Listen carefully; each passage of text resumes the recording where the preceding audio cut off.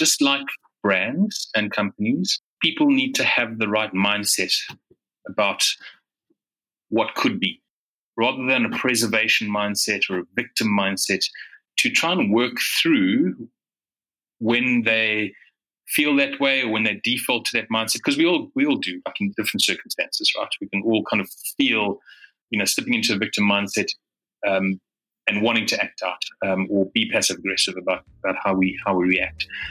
But helping people through that starts with an authentic self. You are listening to One More Question, a podcast by the people of Nice Work. One of the things we often catch ourselves saying is, can we ask you one more question? This podcast is all about sharing that. The best conversations we've had with significant brand builders, experts, and communicators. The people that we've encountered as we go about our work of making people care by creating impactful brands. Season 3 is focused on unpacking the topic of branding. We talk to people who design brands, own brands, build brands, and even those who hire for brands. We explore what brands look like and how they behave across a wide spectrum, from world-renowned brands with massive budgets like Spotify to companies that are making big waves on small budgets. If you're looking for insights on the best ways to invest in and build your brand, this is the season for you. I'm your host, Ross Drakes. Today on the podcast, I talk to David Blythe. David is an exceptional brand strategist, having worked in brand, insights, technology, research, and people in over 20 countries. He's the founder of Delta Victor Bravo and is a representative of Eat Big Fish in Africa and the Middle East. Formerly, David was the CEO of Yellowwood, group head at Brand Union, and has worked at places like De Beers and Tinderbox. We talk about the DNA of being a challenger and how you can connect that with individual people and their work. We also discuss how you can shift your mindset, use your resources better, and use that to build a brand that will ultimately make people care. Enjoy. Thank you very much for joining us on the podcast today, David. I really appreciate it. Pleasure, Ross. Nice to be here. Yeah, I know. We were just discussing this sort of year-end fatigue that everyone's sort of feeling. We're recording this episode just before December 2020. And I know one of the things that you talked about in our pre-call was this idea of like the mindset of business people and how that can be such an important thing. And I think these two thoughts almost tie together. Can you talk a little bit about this idea of sort of like mindsets of businesses and people and how that can help them to build better brands and to communicate more effectively? Yeah, I mean it's a lovely topic, and I think we all need to reconsider our mindset at this point in time. We've all been through such a significant year of change. Change has been not something we've had a choice in, actually. So, when you've got no choice to change, it almost creates this sense of, negative psychology in and of itself, because, you didn't make a decision, things were done unto you. And I guess getting towards the end of the year, everybody has this level of exhaustion and I think wanting to restart, wanting to kind of reinstate their businesses. So thinking in a new way is really important right now. We typically talk about 3 different mind states or mindsets. One is a victim, one is a neutralizer, and one is a challenger. And it's those 3 mindsets which, you don't fall into and stay into or stay in one of them. Well, you're not just boxed in one of them, but, we have very different reactions as people. Sometimes you can be a victim and you act out as a victim, depending on the circumstance, but travel your way through those different mind states and hopefully come out as a challenger and actually not be a victim of change, but rather be an agent of change. And that's what we mean by mindset. Okay, and I suppose, it plays out in terms of if you're building your company or your brand and you're sitting in a market that's potentially got competitors that are more moneyed than you or more entrenched than you, or like that's happening in the design space, that kind of commoditization's happening and prices are being pushed down. How do these mindsets help? How would you encourage people to use these when they're going out there and thinking about this and communicating or trying to sort of overcome these obstacles? Yeah, I think it's really important that people try and think beyond the category, right? So we try and encourage people to not succumb to category convention, the way things have always been done, but perhaps, first and foremost, approach the category with what we call intelligent naivety. So it's almost the opposite of what an incumbent or a traditional leader in the category might be. They might kind of place a big value on experience and expertise. And actually, challengers place a very big emphasis on intelligent naivety. So thinking about the category, looking at the category through new eyes, almost the eyes of a child, and being naive and questioning, why can't things be like this, or why are things like that, or what if we took this away, or what if we stopped doing this in the category? And it's that kind of perspective, Ross, that I think is something to be encouraged, not just in organizations and brands and operating in categories, but in people these days, and being able to figure out how one can progress the category, not just maintain the status quo. I love that thinking, and it reminded me of an interview of How I Built This that I listened with the man who started Southwest Airlines. And he just, he was just a cowboy. Like he knew farming and he knew cattle. And he was like, I don't understand why the airline industry can't be like this. And he just stumbled into it and literally redefined how that entire thing functions, just because he didn't have that traditional feeling or intuition that the other people who might have in the industry had. Yeah, exactly. I think that story goes that airlines at that stage were taking 2 to 3 hours to turn planes around to go on the next trip. And he said, why can't it be done in 15 or 20 minutes? And came to that industry with no experience, but an absolutely brilliant idea, which people said, oh, well, that's just impossible. But did it. Yeah.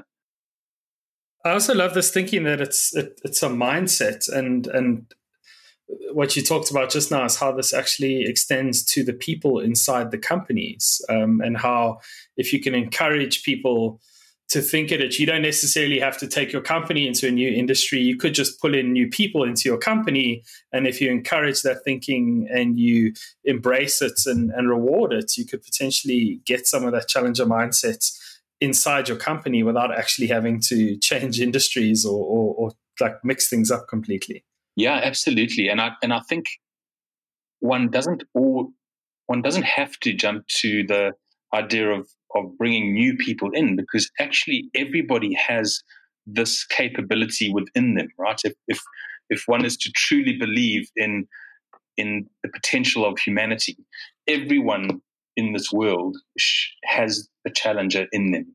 And it's about how one as a leader of an organization or a team can help bring that out in people to help them be more authentically themselves, to help them have a more ambitious purpose, or align their own individual values as a person to the organization direction and strategy. And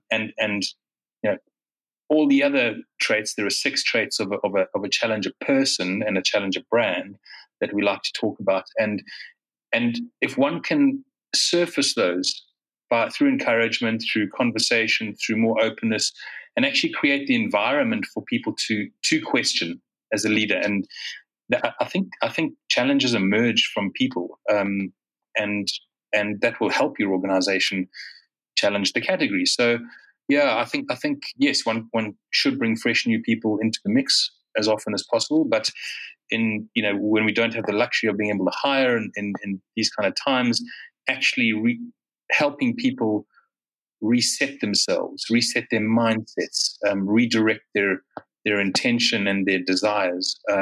It is possible, absolutely possible. So what do you think's holding most businesses back? Like, what do you see in your clients? Like, why they're not actually tapping into this resource and these people that they already have? Why do you think that is playing out like that? Well, I think it's a natural thing in categories, and it happens with people as well inside businesses who operate in those categories, is that you kind of have a work self and a home self, right? And people come to work with their work self. It's like their mask of how they look and operate and present themselves in a work environment. And that comes from somewhere, right? That comes from organizations who have not built kind of self-developing organizations, but built a lot of rules and constraints that actually create a system of, this is how things are done around here, the conventions. And so if you're going to show up and win in this environment and be successful, you have to look like that, act like that, speak like this. And actually, that's not people's true self, right? Their true self is how they behave every day with people that they're comfortable with, as family, I guess, and actually creativity and innovative thinking comes from tapping your true values and your true capability and your belief in them. And I think when people then walk into organizations and start to conform, basically that depletes the ability to be able to, think in new ways and create, category leaps. There's this wonderful exercise that we do in some of our workshops where we talk about your first day at work or your first week at work, and just to cast your mind back to that and the first engagement that you had with the person in that organization and how they actually spoke to you, dealt with it, etc. And perhaps you were in that environment, even if it's an induction environment, you put your hand up and asked a question and people laughed at you, or people pointed at you, or people said, don't ask a silly question like that. And that exercise is a really powerful one because everyone's been through that, where they've been admonished or they've had a question shut down, or people have kind of sniggered a little behind their backs about the questions that they've asked. And it's at that point that you lose the true value of creativity in a human being, because you never want to put your hand up again.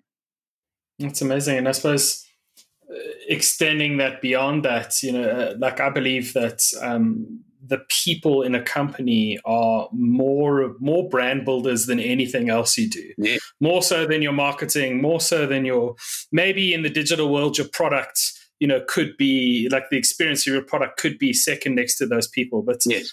There's very much an experience that you feel when you meet someone from a company. And I think those are the kind of interactions that imprint on those people and tell them how to behave. Yeah, we've got here, EdCon went away. And in theory, EdCon shouldn't have gone away because they had all of the properties, that were paid off decades ago. They had staff spanning the whole country. They had exclusive deals signed with brands. But every time you went into an EdCon and you spoke to an individual, like, hey, I'm looking for this, like, I found that whole experience to be so deeply off-putting that it actually stopped me going into an Edgar's. Like, Edgar's became like my last possible place. And it wasn't that the brand was bad or the communication was bad or the advertising was bad, but going in there, I didn't want to interact with those people because I could feel how little they wanted to actually be there. And I think that's such a powerful thing when people are building their brands. They don't think about this element of who's dropping off the product, who's servicing it, who's having those conversations with your customers, because that's where your brand comes to life or dies a horrible death. Absolutely. And the more we do that with people and we create these constraints for them and disable them from asking questions to remove the constraints, you land up with a normal curve, right? And basically it's a muddy middle. Everything's gray. Nothing stands out. And actually what you want to do as a challenger, as a thinker, as a person is invert that curve, right? And actually be brave enough to have people either love or hate you. And when you get that right, you might have a smaller number of people who love you versus the rest of the market, but actually the rest of your team or whoever it might be in your organization, but those that do love you deeply. And that's the power of challenger thinking, is to rather carve out deeper, more meaningful relationships with people who truly get you, rather than have a whole bunch of meaningless relationships which aren't really following you for the right reasons. I think that's both true for customers and for your staff. Like, I think having those deep relationships with the people inside your organization is really important. And I think we've seen it play out a lot now in this sort of COVID time, is the businesses that have been resilient, the businesses that have grown despite what's happening, the businesses that have completely changed their service offerings, because the internals of that business, the people inside there and the understanding of the purpose of it and the drive of it were so embedded that they were able to survive, even though everything around them was almost on fire. Yeah, absolutely. Isn't that funny? Because it's those kind of individuals that are then able to have a conversation in hard times. Because the rule book's out the window, right? And actually the kind of conversation you need to have is not one that is typical. It's an atypical conversation about a circumstance no one could predict. And the people who connect best in those kind of circumstances are people who just be themselves, who just say, look, I'm having a hard time, or, you know what, I don't really have the resources anymore to deliver on the project that I needed to with you, but can we find another way? And actually that creates a lot more engagement if one is, real about those kind of things. I find the organizations that have not flexed or not being, truly honest about looking after people in this particular stage that we've been through this year. You can see it playing out in this kind of, payment terms. Who are the big companies that are sticking to the rules that they had set, to pay on 90 days over the last 3 years, and don't actually bring some sense of feeling and humanity to changing that for small suppliers. I think there are little things that can be done, to actually be more genuine and human as an organization and as people within organizations.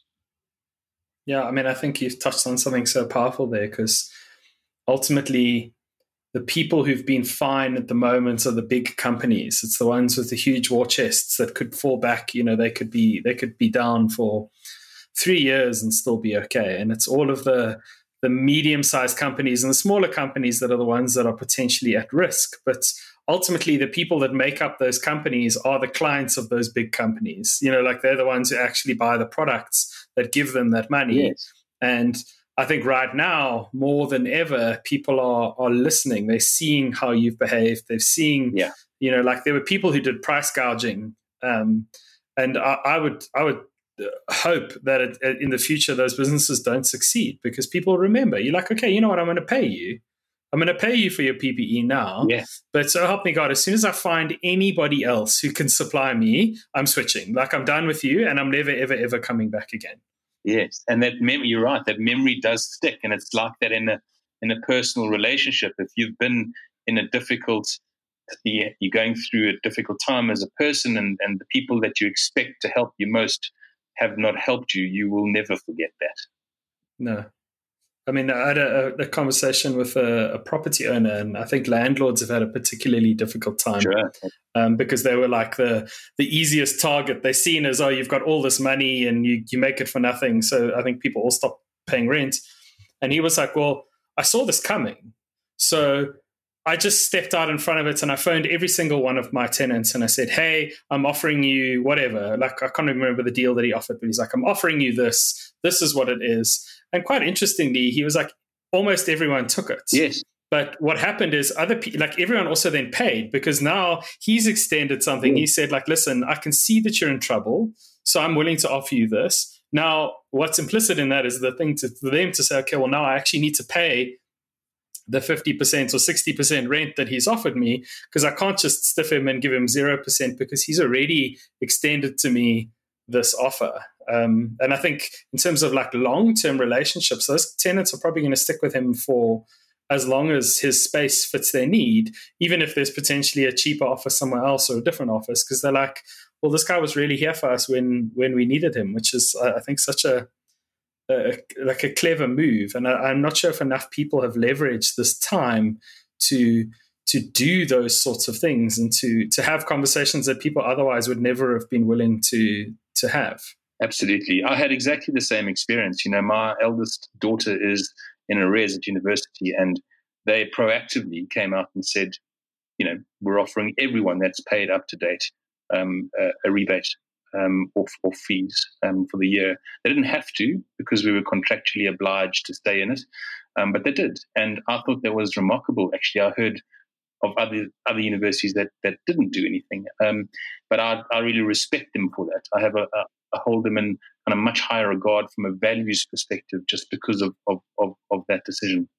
Now I've sort of got two questions around this. So you're saying that it's about mindset and having this thing, and you focusing in on the individuals. Can you talk a bit about Challenger ID and how that works? How it works from kind of a brand level or a company level down to an individual level.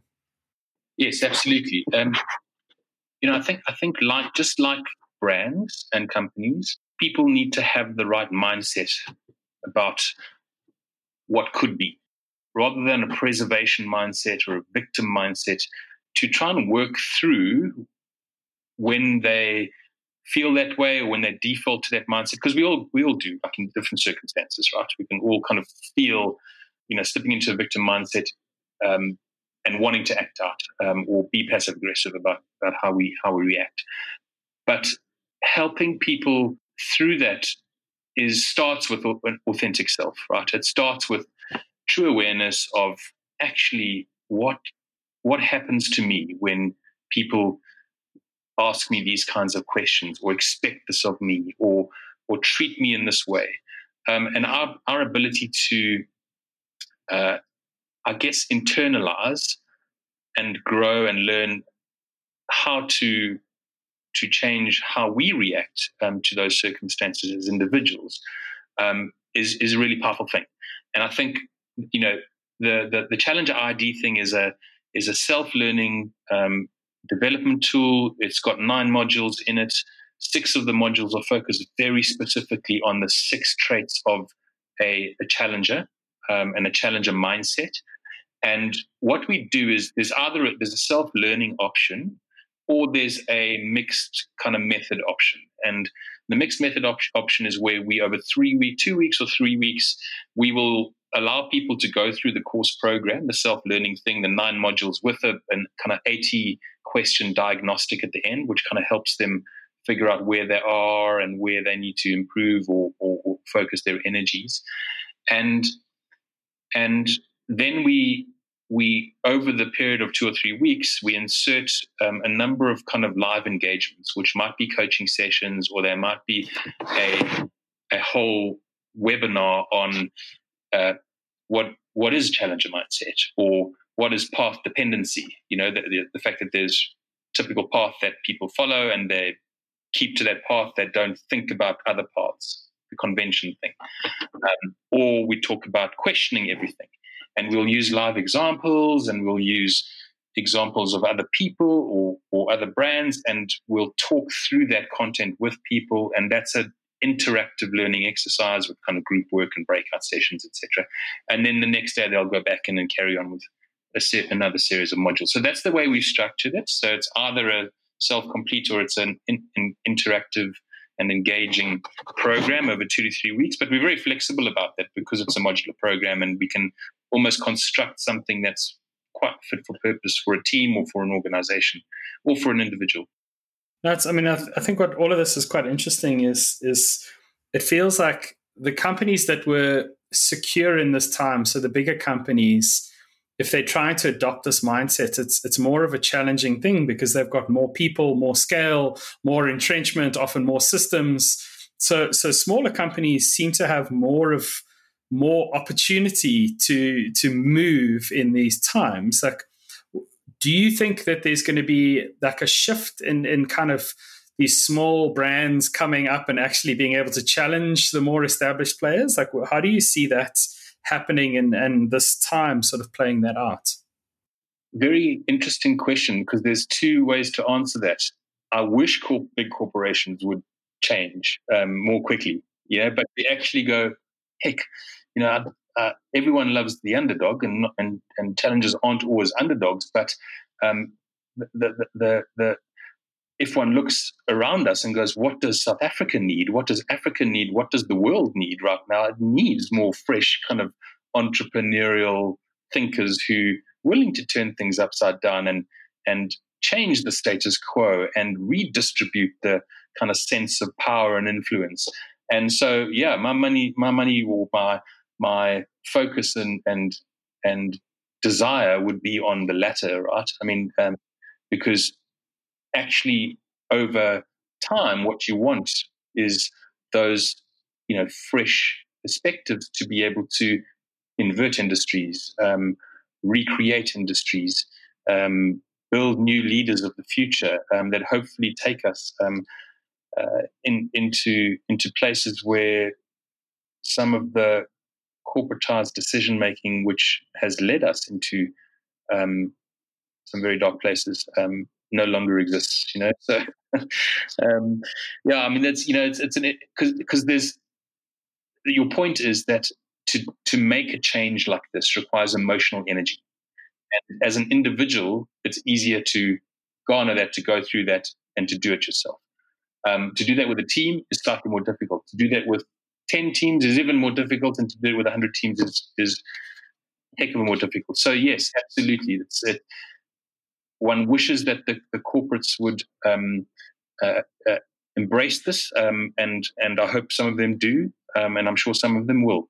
But yes, the real interest and opportunity is emerging, and it's emerging from smaller teams, smaller companies that have the emotional energy to be able to make change happen.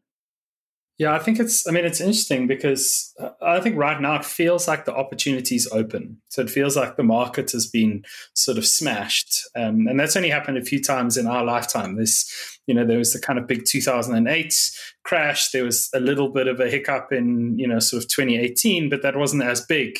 And if you look at the brands that emerged out of those things, there's things we use today a lot, like Uber, and all of these brands emerged out of that kind of emergent chaos. But I think there is going to be a time in the not too distant future where the market will kind of solidify again, and those that haven't been brave enough or bold enough to kind of make those moves are not going to have the same opportunities that were here in this time. Absolutely agree with you. And our ability to kind of think less about resources and think more about being resourceful is the kind of change we need to make in our heads. And how tell me a bit about these 6 traits? Like, what are those 6 traits, and how do they deal with things like, resources versus resourceful? Yeah, so the first one is authentic identity, and that is having a true sense of self, understanding your own DNA, understanding how that, kind of how you live that out, and how you bring that into conversations, into the workplace, into teams, and how you, I guess, avoid conformity and promote a sense of realness, because in that creates the emotional connection, which feeds the emotional energy, which creates further momentum. The idea of kind of ambitious purpose is really, really critical. And one can have purpose with a big P, which is quite grand, and all about,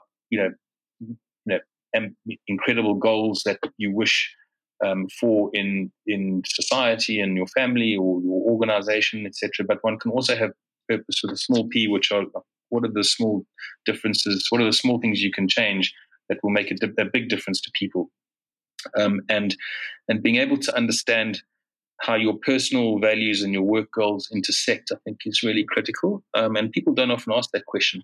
They treat them as separate things. And I think that's a very important question to ask of oneself. And so in the program, we do go through a series of exercises. So there's like a 4 to 5 minute video, then there's a 20 to 25 minute exercise that you do, and you've got to answer some of these questions, which are not easy, and then go through a bit of an assessment at the end, a self-assessment at the end. The third trait, Ross, is about questioning everything, and that we spoke about a little bit earlier, about that kind of path dependency that corporates have or categories have. Typically, they turn out this way. Typically, people, this is the way things are done around here, or this is the way categories behave, or, when it comes to a category like this is the language that we use. Having the fresh eyes and the intelligent naivety to kind of ask upstream questions, to ask, why can't we borrow, this idea from another category and put it into ours and insert some new emotion or different kind of perspective into our industry, is an important way for brands to think, but an important way for people to think as well. That we all evolve over time, and we all grow up, and we all learn. But we don't learn from conformity. We learn from asking questions. So, we should be encouraging people to do more question seeking, not looking for people who always have the answer. Because the people who always have the answer probably gave that same answer to the same people 10 times before. What you're looking for are people that question everything, because you're going to find new opportunity in those questions and in the answers to those questions. Then there's the fourth one is agile inventiveness, and that's about doing more with less, which we all kind of, we're very used to that kind of statement from the last 10 years. I want the same work for a quarter of the budget in a quarter of the time, please. Thank you. Exactly.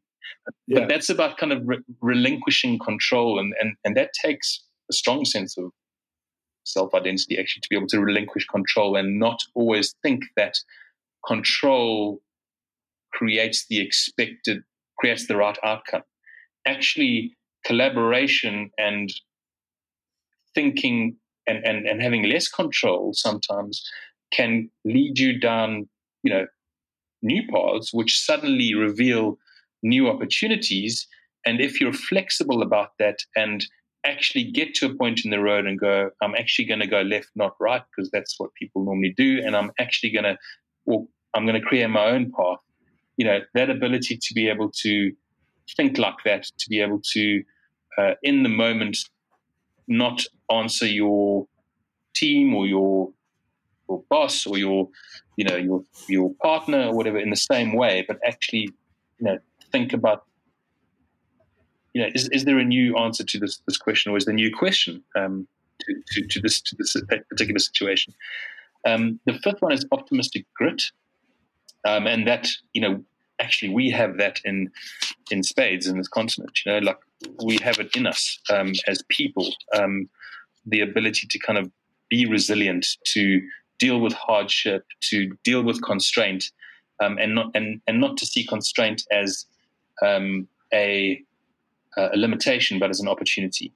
And I think that the ability to be able to deal with ambiguity and many different answers because you've asked so many different questions is really powerful, because then you can kind of pick one. Hey, it failed.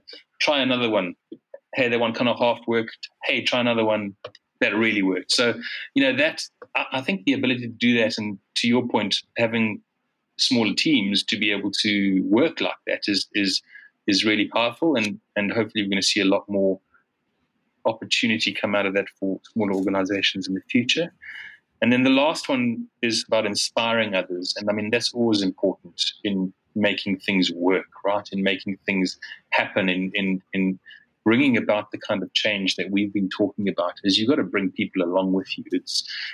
It's yes, smaller teams, one person business to get it done. But if you've got teams and then teams upon teams, you have to inspire others to be able to change with you or change alongside you. And sometimes when we show up at work or at home or whatever, the way we inspire others is by a default response, right? How was your day? Oh, terrible.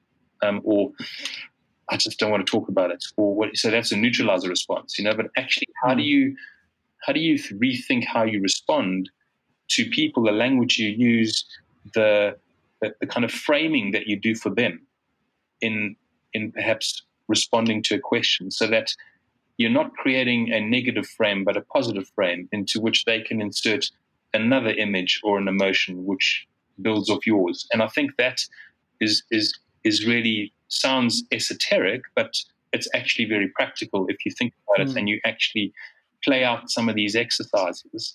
And the questions we have in the course do that. They help you play it out in a role-playing kind of scenario way.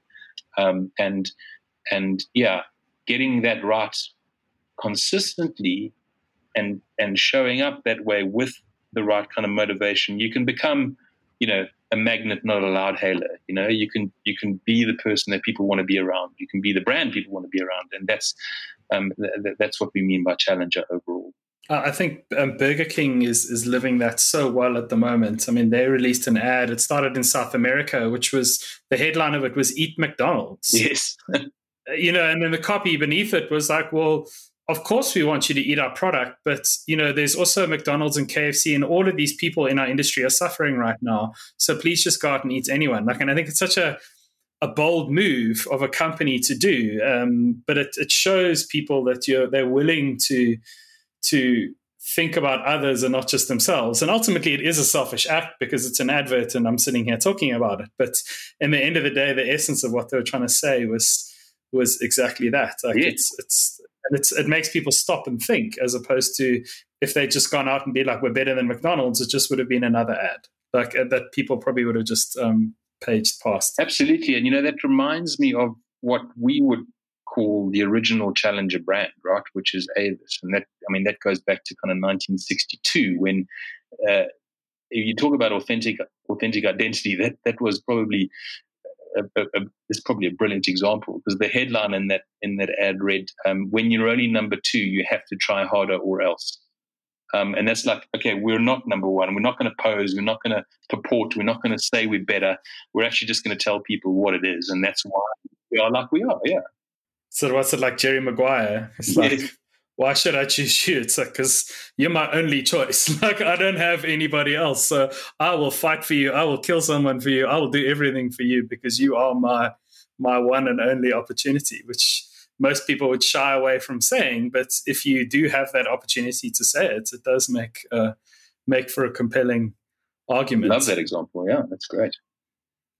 So I know, because you work in Eat Big Fish and DVB, and one of the things you sort of expressed to me that you're passionate about trying to get rid of is this idea of a lack of speed in how organizations change or how they shift. Can you talk a little bit about why that is and what people could think about as they're trying to reimagine? Because I know everyone's probably, when they're listening to this, are about to go into strategy sessions. They're about to start thinking about 21, 22, 23. How would you frame this to them so that they can not fall back into the same patterns that have got them to this point? Yeah, I think planning has taken on a whole different meaning, right, in the world today, because we historically, in a kind of post-war, it came out of the kind of post-war era of okay, we need to build stuff in a structured way. We need to have a long-term strategy and a clear structure and clear operating models and clear outcomes, et cetera, and that kind of typical top-down approach to strategy development has been very ingrained in how we think as organizations and how we then act and behave as people.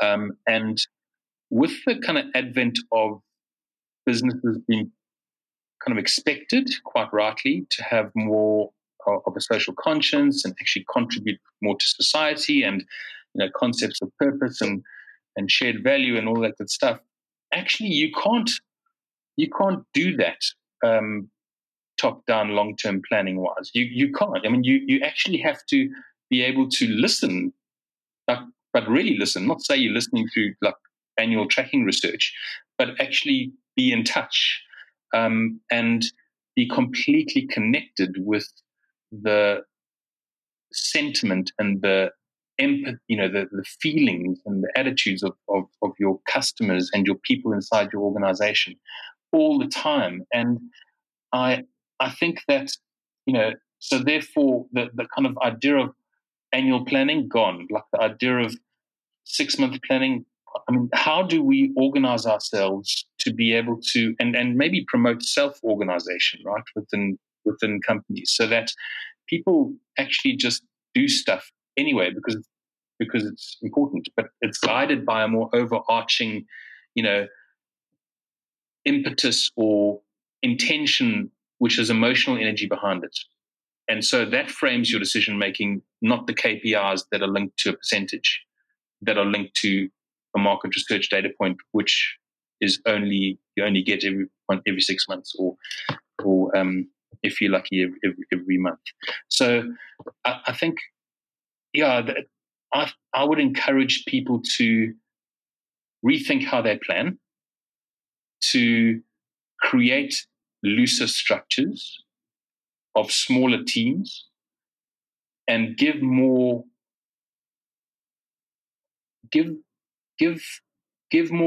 guardrails to people, but give less rules to people in those teams, and more liberation to be able to make their own decisions, which come from their own sense of self, because then you're promoting authentic identity. And that's, and then, hey, that might sound risky, but try it out. Try it out in a small way and see how it works, and see how that team performs and changes.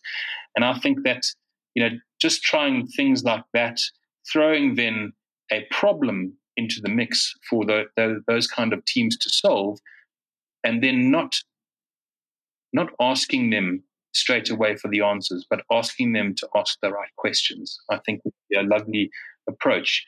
And hey, imagine if you structured like that, you can probably do 10 of those very, very quickly in the space of a month, and have that inform your planning. Rather than sit down at a breakaway session once a year and plan your strategy out for the next 10. I mean, I love that. For me, I think the best guardrail is when companies are very clear on what their purpose is, what their organizational purpose is, because then it gives everyone at the company a sense. If they know what it is and they understand it, you just need to be able to answer to me, how is this heading us in that direction? Like, that's your guardrail. You tell me how, in your department, in your world, in your objectives, how are you driving us in that direction? Because I think that is the unifier of all of these different things. And I love that idea of being smaller and more intimate with these things, even if you are a large organization, because if you've got that one direction that everyone's heading in, each team can do their own thing, and some might not work, but others are more likely to work. Whereas if you hedge everything on that single big concept, and that doesn't, if it works, it's great. But if it doesn't work, which I think 2020 has shown us a lot of these strategies don't work, then suddenly you got to go to plan B, which a lot of people don't have. Absolutely. And that's a great point as well, is, why this plan B thing? Why not have 30 different alternatives? It doesn't have to be like there's one way and then there's a backup. What if there are many more ways than plan A and plan B? And how do we then structure and hopefully self-organize ourselves as businesses to be able to operate in that way, to generate many more letters of the alphabet that could turn into something unexpected? I love that thinking, and I think it's such a great note to end on. But also inspired by the idea that potentially, imagine you could enable people to build your brand in this way too. So it's not like it's the marketing department who has to kind of direct it, but each person in each department doing their thing can think, okay, how do I bring this brand to life? How do I drive it forward? How do I, whatever? I mean, accounts. How do I make accounts the best version of our brand of accounts that this ever could be, as opposed to just, cool, we'll just send our invoices out and make sure that the money's been collected on time.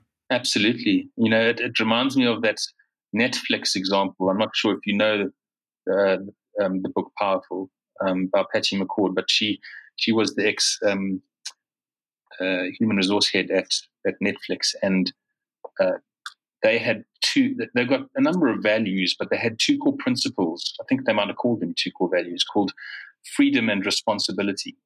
And the way that those play off each other is quite powerful. So you give people all the freedom that they need, but then they must take all the responsibility as well at the same time. So their kind of financial stroke expense policy is do what's good for Netflix. Their maternity policy is do what's good for your baby and for yourself. And so have all the freedom you need, but you have to hold yourself accountable for delivery. And, in doing that, they also put in, things like there is no such thing as a B team player. If you're a B team, if your performance is B level, we will say a very quick and hasty but very nice goodbye. And that's it. So it's quite clear, there are no grey lines in that. And those sound like rules, but they're not actually. They're almost talking to that thing we spoke of earlier, where you're taking away the constraints. You're actually giving people as much freedom as they want, but they got to make decisions which are based on a value system, which they also connect with as individuals, and not on a kind of a set of corporate statements. David, I think that's such a lovely message, and I look forward to living in the world where more companies behave like this. So thank you so much for coming on the podcast. I really, really appreciate it. Thank you, Ross. It's nice to chat to you as always. Awesome. And I'll catch you guys in the next one. Bye-bye.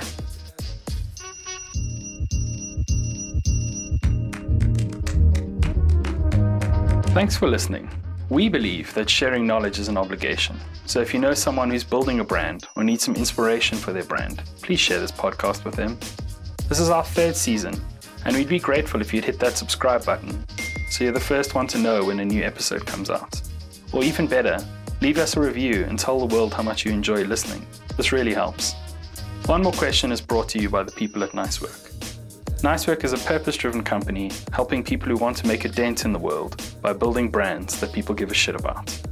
We're based in Johannesburg, South Africa, and serve companies around the world. If you'd like to know more, partner with us, or make a suggestion, reach out at www.nicework.co.za. And if you're one of those really old school people, send us a letter and we'll make you a mixtape.